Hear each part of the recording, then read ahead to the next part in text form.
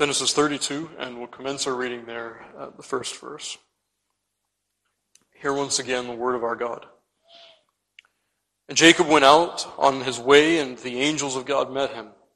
And when Jacob saw them, he said, "This is God's host." And he called the name of that place Mahanaim. And Jacob sent messengers before him to Esau his brother unto the land of Seir, the country of Edom. And he commanded them, saying, "Thus shall ye speak unto my lord Esau. Thy servant Jacob saith thus, I have journeyed with Laban, and have stayed there until now. And I have oxen and asses, flocks and manservants and women servants. And I have sent to tell my lord that I may find grace in thy sight." And the messengers returned to Jacob, saying, "We came to thy brother Esau, and also he cometh to thee, and 400 men with him." Then Jacob was greatly afraid and distressed. And he divided the people that was with him, and the flocks and herds and the camels into 2 bands, and said, "If Esau come to the one company and smite it, then the other company which is left shall escape." And Jacob said, "O God of my father Abraham, and God of my father Isaac, the Lord, which saidst unto me, Return unto thy country and to thy kindred, and I will deal well with thee. I am not worthy of the least of all the mercies and of all the truth which thou hast showed unto thy servant. For with my staff I passed over this Jordan, and now I am become 2 bands. Deliver me, I pray thee, from the hand of my brother, from the hand of Esau. For I fear him, lest he will come and smite me and the mother with the children. And thou saidst, I will surely do thee good, and make thy seed as the sand of the sea, which cannot be numbered for multitude." Amen. And may the Lord add to us this evening the blessing of his word. Before we take up this text, beloved, I'd remind you that we are here witnessing Jacob, a believer, a plain-hearted man in crisis. But really what's striking about this text, as we think about it and seek to apply it to ourselves, is this is one of those moments where you see the man functioning on what he really believes. You see a man who, as it were, has this desert blast of affliction take away all of those things that he may think or may feel that have no deep root. In other words, we're watching the man in this moment, in this crisis, as he depends upon that which is firm, that which he knows to be true, that which he sees is true in the inmost part of his being. That's the Jacob that we see in our text this evening. A man who in this crisis must deal in reality. And as we saw last midweek, as Jacob comes to this crisis, as he deals with the real and substantial things that he knows, well, friend, you remember that he approaches God in covenant. This is how Jacob deals with this crisis. He does not go to God absolute, the God who is gracious, the God who is good, even to the heathen. He goes to the God of Abraham, the God of Isaac, the God, as he says here, of Jacob, the one who promised him the very selfsame things that he promised his fathers. He goes to a God whom he knows, with whom he has a covenant interest. And beloved, as we look at this text, we find then really the first principle, the first step to understand the theophany. That moment where, of course, you find Jacob wrestling with a special manifestation of God's presence. Now, I said to you before that why we're looking at this context is to understand the importance, the significance of the way in which God appears to Jacob. Well, friend, remembering that here Jacob is looking to a covenant God helps us understand that moment. And hopefully we'll see that with the Lord's help in the time to come. We're seeing then a man who is relying upon that which is real. And that thing that he relies upon is that covenant that God has made with him. Now, beloved, as we turn to verse 9, the remainder of verse 9, and into the 10th verse as well, we find the man, as he looks to the covenant, He looks to the covenant, and he has very specific things in mind. You remember in the 9th verse, he tells us precisely what the Lord has said. He says, "The Lord which says unto me, return unto thy country and to thy kindred, and I will deal well with thee." Now you notice that there are two aspects to what Jacob here cites. He cites, first of all, a precept, a command. Return unto thy country and to thy kindred. But then you notice that second component. And that second component is crucial. It's the promise. And I will deal well with thee. And really, as you look at this text, that final part, that last piece that God has revealed to Jacob back in chapter 31, this promise that God would take him back to this land and deal well with him there, that really is the principal focus of this prayer. Now, why do I say that? I want you to look down with me just to verse 12. You'll notice that Jacob makes a petition in verse 11, and then in the 12th verse, note this, "And thou saidst, I will surely do thee good." In the Hebrew, the words are atov emech, which is the very same thing that you find in our text in verse 9. He's citing principally this promise: God will deal well with me. Now, as you see Jacob dealing with this, what's striking is what you have then in the 10th verse. God has promised. He has promised that he will do good to our patriarch. But then the patriarch turns his attention elsewhere. "I am not worthy," he says, "of the least of all the mercies and of all the truth which thou hast showed unto thy servant." Jacob moves away from the covenant.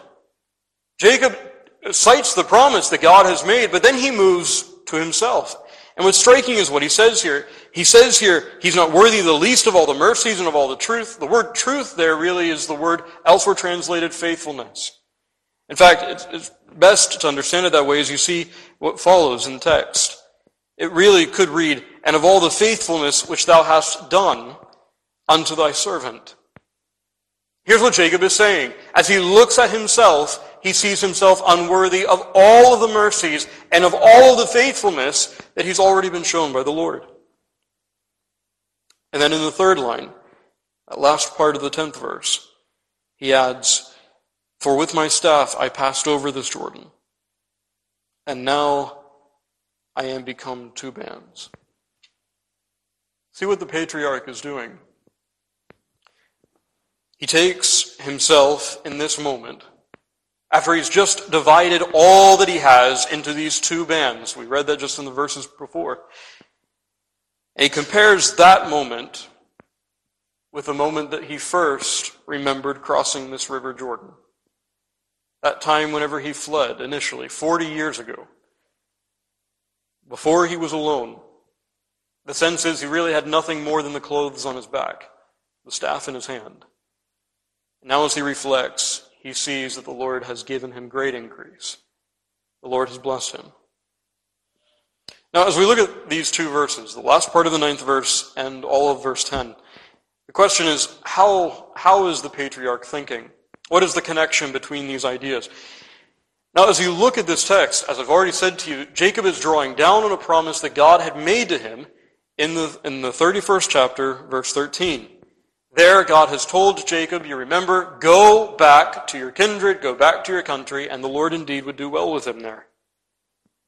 But what's striking is, as you leave the end of that 9th verse, the patriarch does not immediately fall to petition. He doesn't make a request in verse 10. That's striking. In fact, whenever you look at this text, when you come to verse 10, what you find is the patriarch is thinking primarily about the mercy and the faithfulness that he has already been shown by the Lord.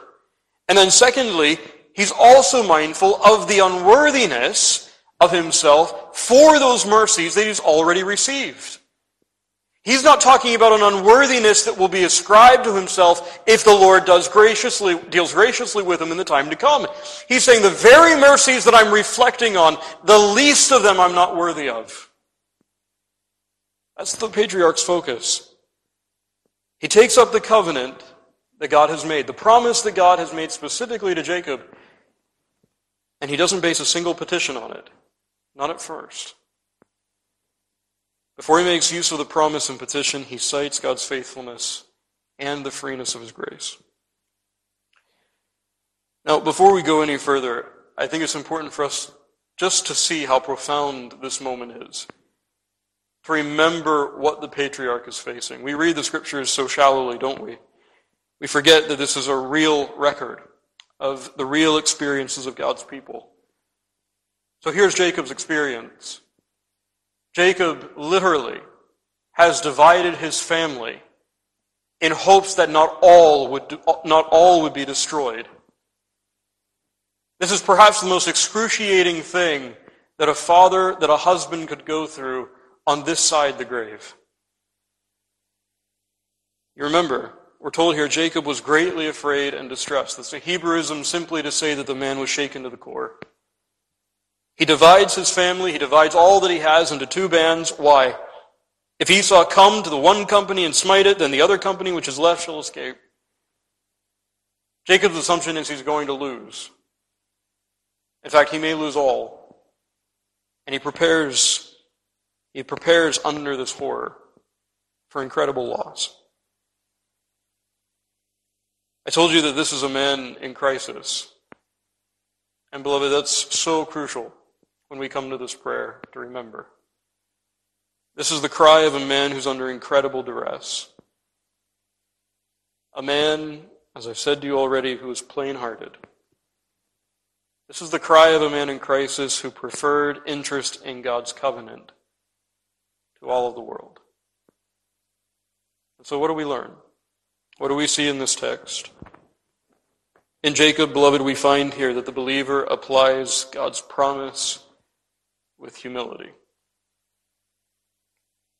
The believer applies God's promise with humility. And I want us to see that under the three headings that come to us directly from these two verses. The promise that Jacob has in view first, the provision that Jacob has already seen, and then finally, also there, the great profession that the patriarch makes. As we look at this text, then, we come to that 9th verse, and the promise that Jacob primarily has in view. As you look at that text, you'll find, again, that the Lord is simply telling him, giving him first of all that command, go, return to that country from which you've been in exile, and I will deal well with thee. What's striking is that promise that Jacob rests upon here is exceedingly broad. It is a very general promise that God has given the patriarch. I will deal well with thee. And you remember that really what the Lord God is saying is, in that moment, that he intends to fulfill that which he had promised Jacob 40 years ago when Jacob was at Bethel. Now let me just read to you what that promise was. You'll find it in Genesis 28.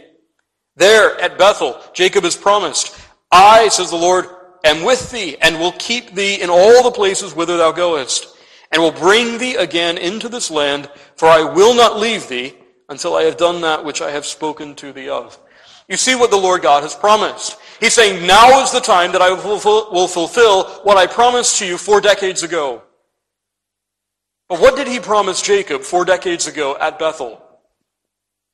As you look at that text, friend, you need to keep in mind, as we said before, that when you look at these covenant promises, you need to recognize at its core, it is not about land and it's not about progeny.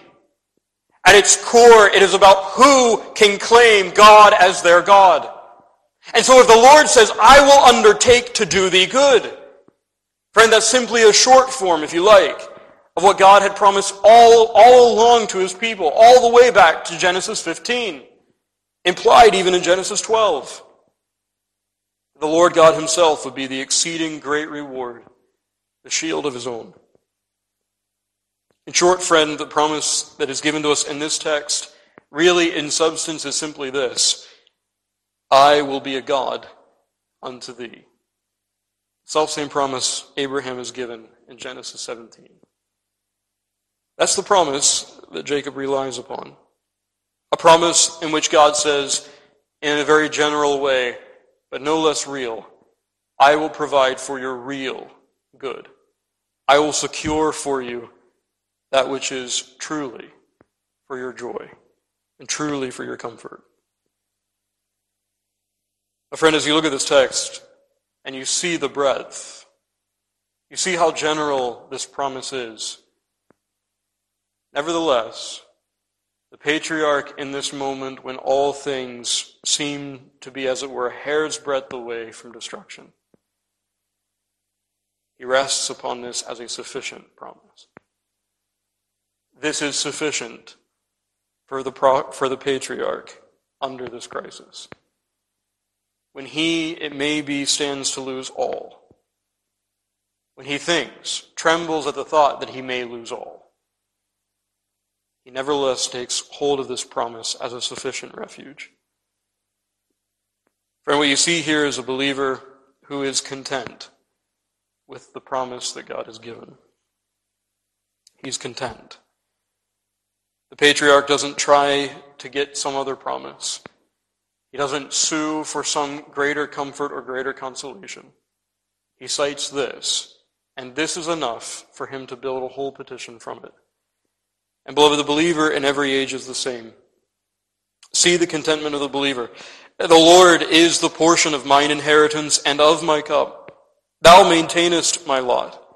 The lines are fallen unto me in pleasant places. Yea, I have a goodly heritage. Friend, when the believer looks at the promise that God has made, which again in substance is identical to everything that Jacob here relies upon, namely that the Lord Jehovah would be his God, would secure for him all that was necessary for him, truly necessary for his good and for his real good. Well, friend, the believer today has the self-same promise from the self-same God. And as the psalmist reflects on this, he says this very pointedly, that is sufficient for him. Thou maintainest my lot. The idea is he's quite content. If this is the promise, that this God is his God, whatever happens in any stage of his life, he can be content with this promise. He can be content with the fact that the Lord is the portion of his inheritance. That the Lord Jehovah is his exceeding great reward. And friend, this is the choice of believers, is it not? We sing it in Psalm 119. Thou my sure portion art alone, which I did choose, O Lord.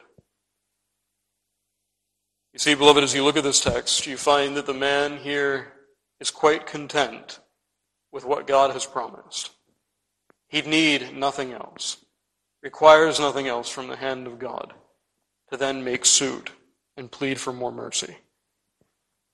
And you see, beloved, this speaks of a man who is quite content with having God himself as his God. God himself is his portion. It's the righteous man's cry of Psalm 17. As for me, I will behold thy face in righteousness. I shall be satisfied when I wake with thy likeness. That is enough for him. That is enough for him. You see, friend, as you look at this text, remembering that this is really Jacob resting upon the substance of the covenant of grace, you find a man who really believes that to possess all but not have God is to possess nothing. But to possess nothing but God is really to have all. To possess all but not God is to have nothing. But to possess nothing but God is to have all. Jacob rests in the idea that this God is his God, who has promised that he will be a God unto him, secure his real and his everlasting good. And of course, the question as we look at this patriarch as an exemplar, the question for us is the covenant which God promises to the soul, namely that covenant that says, I will be your God and you shall be my people. Is that sufficient for you? Can you rest your life upon it? Can you rest the livelihood of your families upon it? Can you entrust yourself entirely to God through it? Jacob certainly does. But that brings us then to that second point. If that's the promise, in short form, namely that God will be his God even in this land, even in this crisis. Note how the patriarch reasons. You find again in the 10th verse the words, "The mercies, all the truth, which thou hast showed unto thy servant. For with my staff I passed over this Jordan, and now I am become two bands." Before he takes hold of this promise that God has made, before, as it were, he makes a holy argument with God, pleading for this mercy, he cites, as I said to you before, the faithfulness of God. The faithfulness that he's already been shown. This is where the patriarch begins. Yes, he takes hold of the covenant promise, and he'll make use of it in the 11th and 12th verses. But before he comes to its use, he cites the faithfulness that he's already been shown. In fact, that's why it's so important, I think, to see the text as it is telling us here, that here Jacob minds all of the faithfulness which the Lord has done unto him. You see, he begins with thanks, and that thanks then becomes preparation for his petition. And beloved, the believer does the same today. In thanksgiving, the believer stirs faith to reflect on God's goodness. Friend, when you look at this text, there are so many other texts of Scripture that come to mind, aren't there? Here you find the patriarch looking back on God's faithfulness to him in this moment of incredible crisis. I mean, think just for a moment why it's so significant that the patriarch here says that he's now two bands. Why is he two bands? He's two bands because he's divided all that he has into these two companies in face of what is likely to be an attack from Esau. What is very much in front of the patriarch at this moment is the idea that God has given him all of these things. Even though all of these things have been separated because Jacob expects destruction to come in the morning. As Jacob looks at all that God has given him, even in the face of this crisis, he reflects with thanksgiving. It's a staggering thing. It's hard to find an analogy for this moment, isn't it? The man is taking inventory. The man is taking inventory as it were almost before battle. But as he takes inventory, he never allows his mind to be so consumed with the coming crisis. But first he renders thanks to God for what he's received. You see that in Jacob here. But see, beloved, how this is so very common to the Christian. Take another crisis of faith, not terribly unlike ours. Take what you have in Psalm 77. There the psalmist says, "I remembered God and was troubled. Thou holdest mine eyes waking, but this is mine infirmity," he says. "But I will remember the years of the right hand of the Most High. I will remember the works of the Lord. Surely I will remember thy wonders of old." Calvin, I think very helpfully in Psalm 77, tells us that while the believer may look even to the oracles of God, to the history of God's dealings with his people of the past, really the text has in view that he begins with himself. He begins by reflecting on the mercies that he's already received. And why would he do that? Why does Jacob begin here? Why does he begin? Why doesn't he immediately launch into petition? Well, friend, what you see here is a man who is setting before faith a solid reflection on how God has shown him goodness already. Concretely, he's making an argument that if God has been faithful, certainly he is worthy of all of our trust. And friend, the believer has to do the same today. Calvin puts it this way. He says, "The very best method in order to obtain relief in trouble, when we are about to faint under it, is to call to mind the former loving kindnesses received. We should remember also how often he has assisted those that served him and improved the truth for our own benefit." It's precisely what you see in this text. Friend, take, again, Jacob's experience in this moment. The man is prepared, perhaps, to lose everything. This is a man, regardless of whether or not we think he was rightly afraid, this is a man, nevertheless, who was afraid. This is a man who is trembling to the core. And yet, what does he do? He takes inventory, as it were, on all of God's mercies. And he uses those to set before faith a solid argument that this God who has done good in the past, this God is certainly worthy of all of our trust. Friend, as you look at this text, what you find here is a man who is certainly meditating carefully on his life. And he's meditating always tying temporal things back to the Lord. I mean, beloved, he doesn't reason by going back to Genesis 30 and 31 and say that by his own cunning, by his own wit, he secured all of the wealth that he now sees in front of him. He says, any blessing that's in front of me, it is from the Lord alone. Beloved, this is a man who's a spiritual man. A man who can take even temporal things for which he has labored for decades to get and still say all of these things are only from the Lord. And then, in a moment of crisis, because he knows these things are from God, he can say these are tokens of the Lord's faithfulness to me. Beloved, we don't use mercies received in the course of a day, often like Jacob does here. Do we? We see here a man who takes even the least of God's mercies. And he says, here too I find a token of God's loving kindness. Here I find his faithfulness.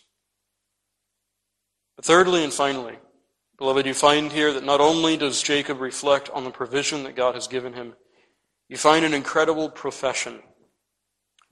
He says here, I am not worthy of the least of all the mercies and of all the truth which thou hast showed unto thy servant.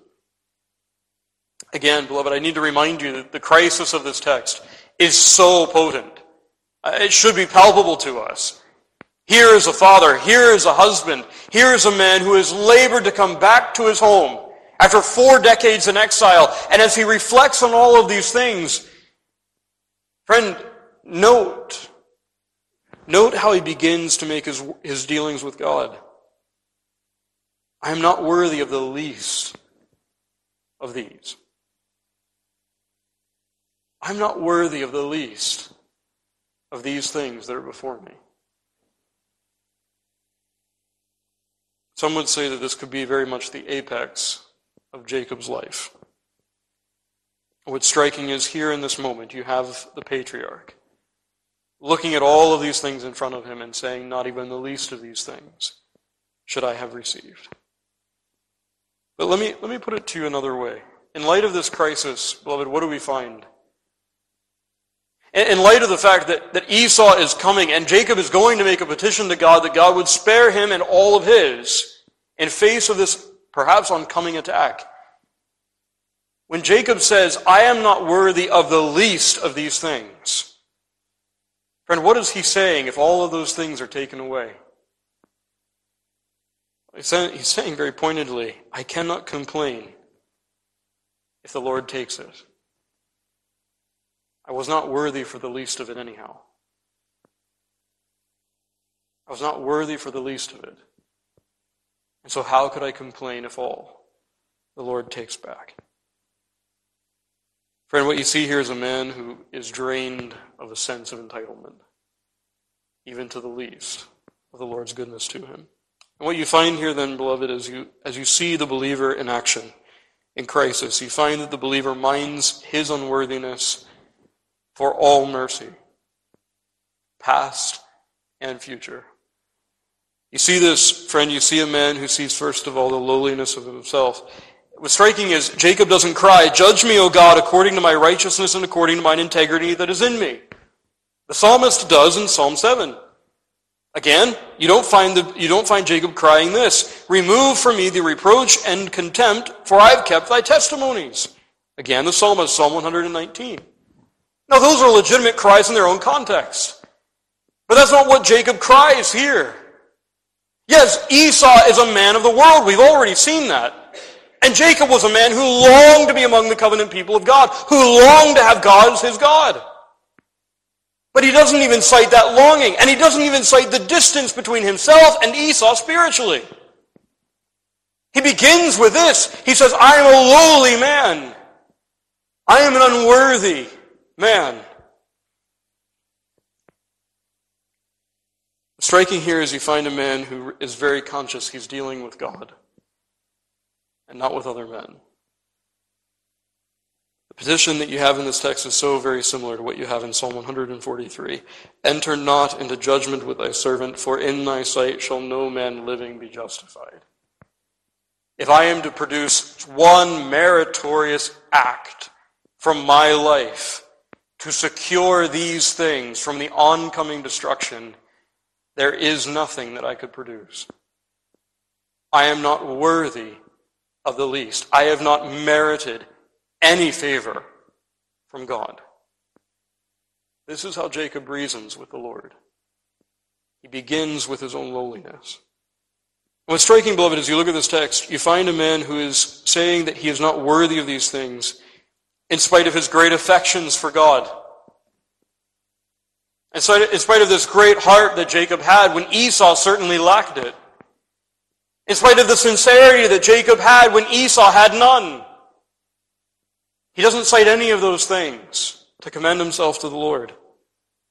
He doesn't cite his patience that he endured with a father who would have rejected him, Laban, who time and time again deceived him. He doesn't even cite this excellent prayer, one of the most striking prayers in all of Scripture, as somehow meriting something with God. Fundamentally, in his own mind before the Lord, he is unworthy of the least. And friend, what you find then, secondly too, is you find a man then that is stressing the freeness of God's mercy.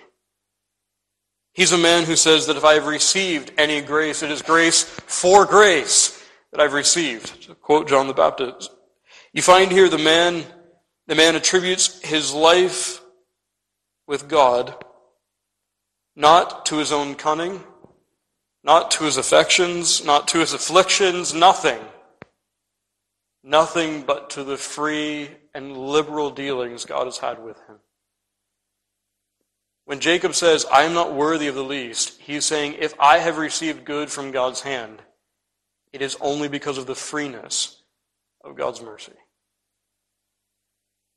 Or you remember, beloved, you remember how the patriarch labored in Laban's household. You remember how patiently he dealt with deception, how earnestly he worked. But he cites none of that here. These things that are in front of him that may be taken away from him in the morning, he says, all of these things I've only received from God's freeness. Not my ingenuity, not my labor. God's free mercy. What you find here is a man who describes himself as a servant that's certainly mindful, certainly of that same disposition that you read of in Luke 17. A servant who would say, when you have done all those things which are commanded of you, he says, we are unprofitable servants. We have done that which was our duty to do. You see, he's merited nothing. If he's obeyed God at all, it's not that he's commendable in anything. It's simply this, that he has done his duty. But even here the patriarch reminds us, even the least mercy he's unworthy of. But then finally, you see here a man who puts a high premium on the mercies that God has given. Striking here, he says, not the least of those good things that he's received is he worthy of. Not even the breath that he draws then. Not the water that he tastes. Not even the sun that warms him. Not the shade that refreshes him. He says, I am genuinely unworthy of the least. He's a man who will not forget all of the Lord's benefits. And he takes inventory, spiritual and temporal, and he says, none of these things have I deserved. Not one.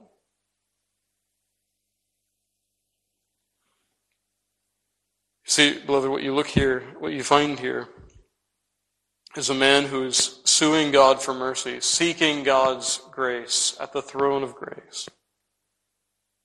But he comes as lowly a beggar could. He has no merit of his own. Nothing in him, as it were, could coerce mercy from heaven. I am not worthy of the least of those mercies that I've already received.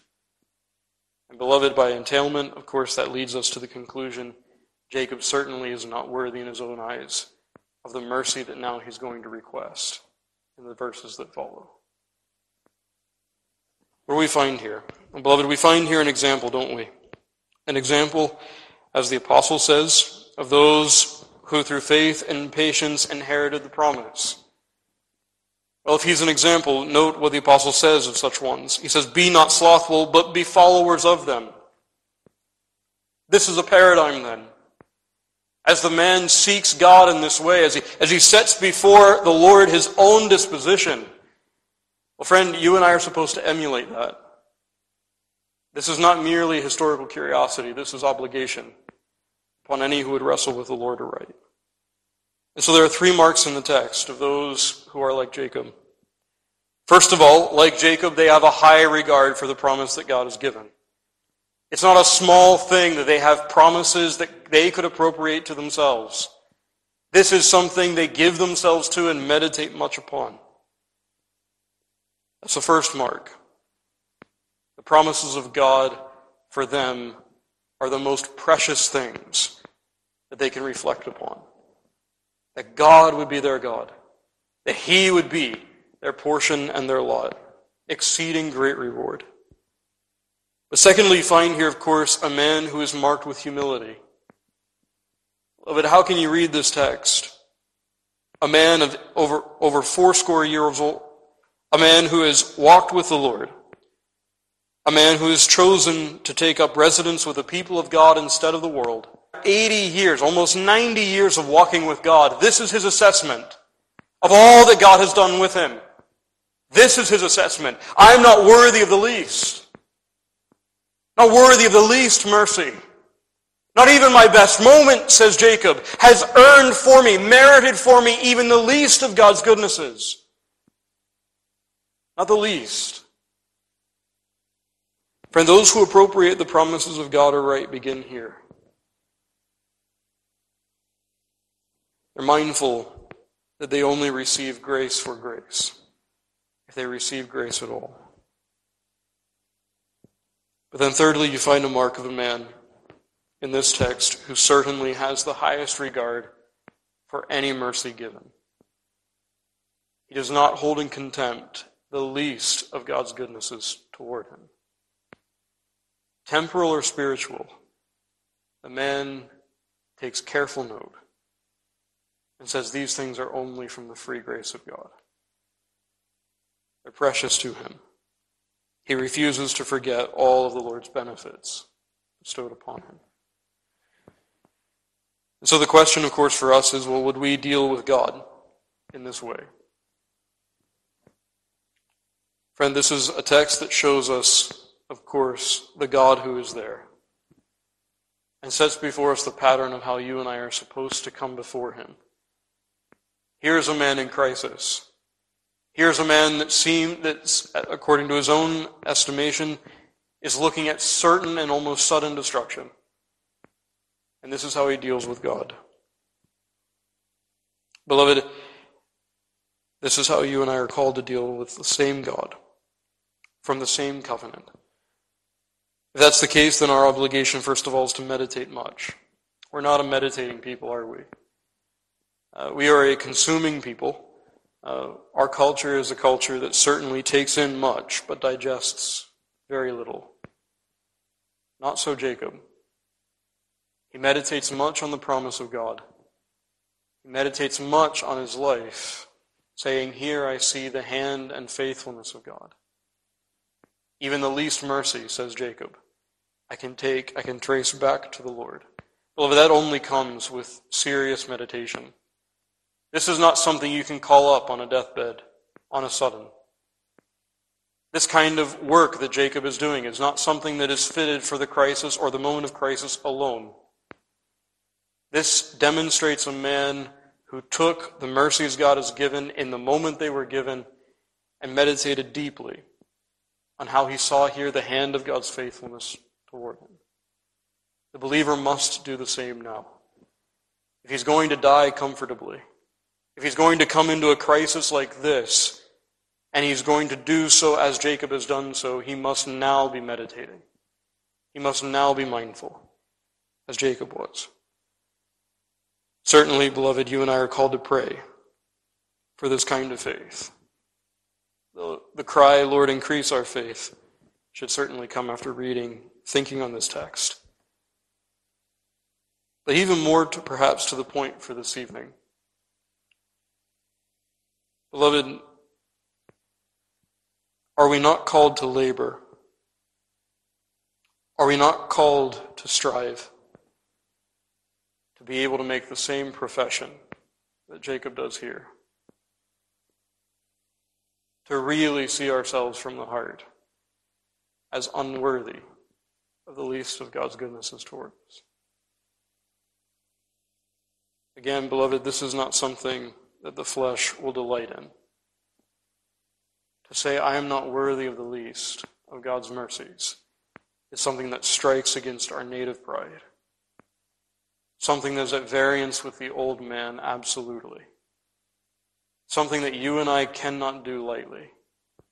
Something that will require great amounts of prayer. Will require great earnestness and zeal on our part, just to overcome self. To be able to make from the heart this confession. The soul that says this is an easy thing has never tried it. The soul that says this is something I can do in a moment obviously has never engaged in the work in the first place.